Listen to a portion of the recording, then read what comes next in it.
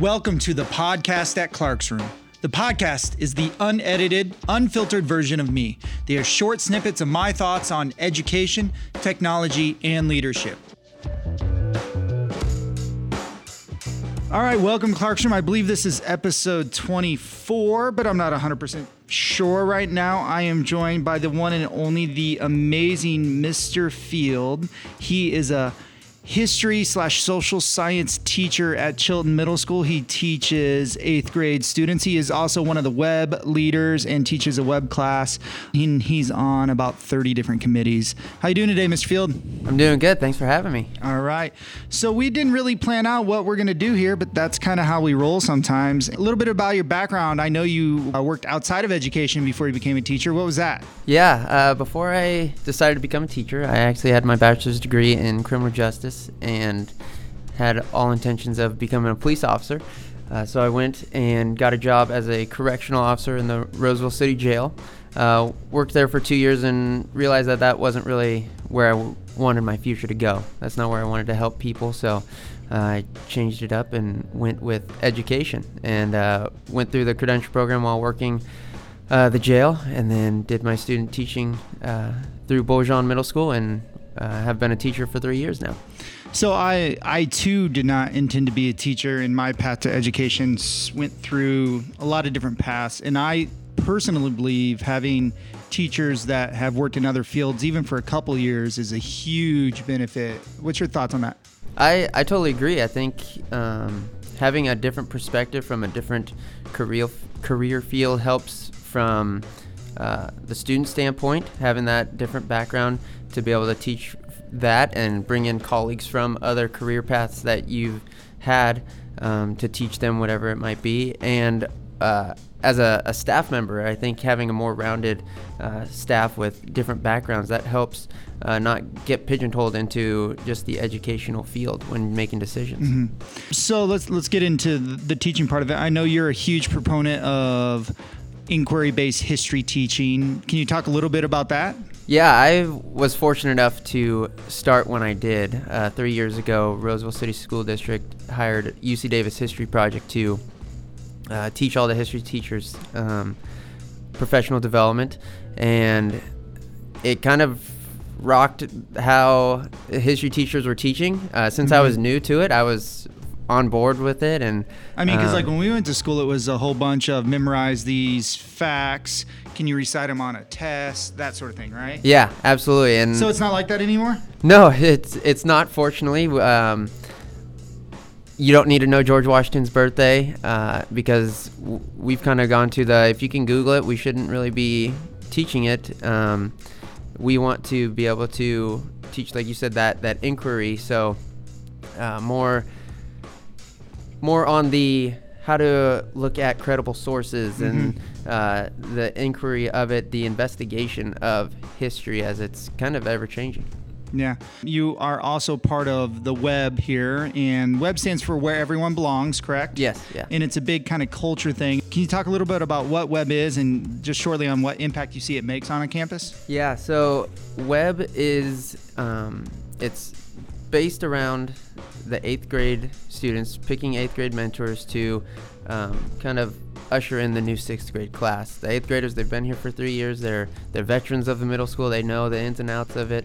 And so we want to take that knowledge that they have and introduce it in a positive way to the 6th graders. And I was fortunate enough for my principal to ask me to go to the web training my first year.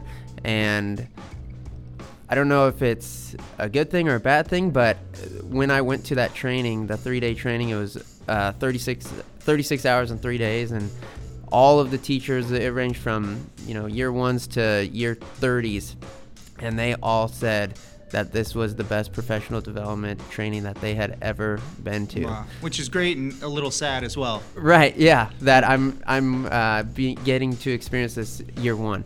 Yeah. That's awesome. So a few questions I like to ask people when I talk to them. If you were the grand poobah of all things education and you said it and it happened, no hurdles, no resource limitations, no people limitations, what's one thing you would do to change what's going on in education right now? Change in education. I think or an improvement or thing in that? I think having all teachers trained through web, that's kind of like my vision. It's a tier 1 intervention through and through. They don't just teach you how to run, mentorship through the 8th graders to the 6th graders. They're teaching classroom strategies and questioning strategies, and it's just a positive turn that can change a school culture in 3 years. So if there's a teacher year 1 to 3-ish that's kind of struggling, you think them advocating for themselves to go to a web training would be a huge thing for them? Yeah, absolutely. And I think teachers that maybe are feeling the lull of 10, 15, 20-year career and they need a little jolt, that was the best part about it. Is there was one experience during the web training where the person running the program said, hey, line up from least amount of experience all the way up. And he kind of broke it down to, year 0 to 5, you guys are fired up, ready to have a great career. I thank you for being in this career. Good luck to you. Then he goes to the year 6 to 10s and he's like, statistically, this is where most teachers fall out of education and they try and find a different career. And somebody raised their hand in that 6 to 10 year range, and I get goosebumps telling this story. She said, I was going to be one of those statistics before this training. And it was about 18 hours into our training that just changed her whole career path. That's crazy. Yeah. And if people don't know, just Google Where Everyone Belongs, right? Yeah, it's through the Boomerang Project. They own the Where Everybody Belongs and the Link Crew through high school. So it's for middle school and high school. Last question before we get you out, because I'm taking away your prep time. I know this. From year 1 to year 3, or is this year 4? This is year 3. Year 3. What's like that one thing that you've kind of figured out or learned that like, man, I wish I knew this year 1 or day 1 kind of thing? I think, I kind of took this from day 1 but just try and learn and immerse yourself in everything possible, just so that you can have a more rounded approach to everything that you do in education, so that your decisions are based on multiple perspectives. So go to those tech conferences, get into any PD that you can. I know that the different committees can be tiring sometimes, but learning the ins and outs of that will really allow you to see your school and education in a more rounded way. Yeah, and because I have another question. Because you are on a lot of committees, some site-based, some district-based, and I know a lot of teachers worry about getting burnout because you still have to teach and you still have to grade papers and you still have a life actually where you do things, right? How do you balance that, or do those committees help to fuel you a little bit?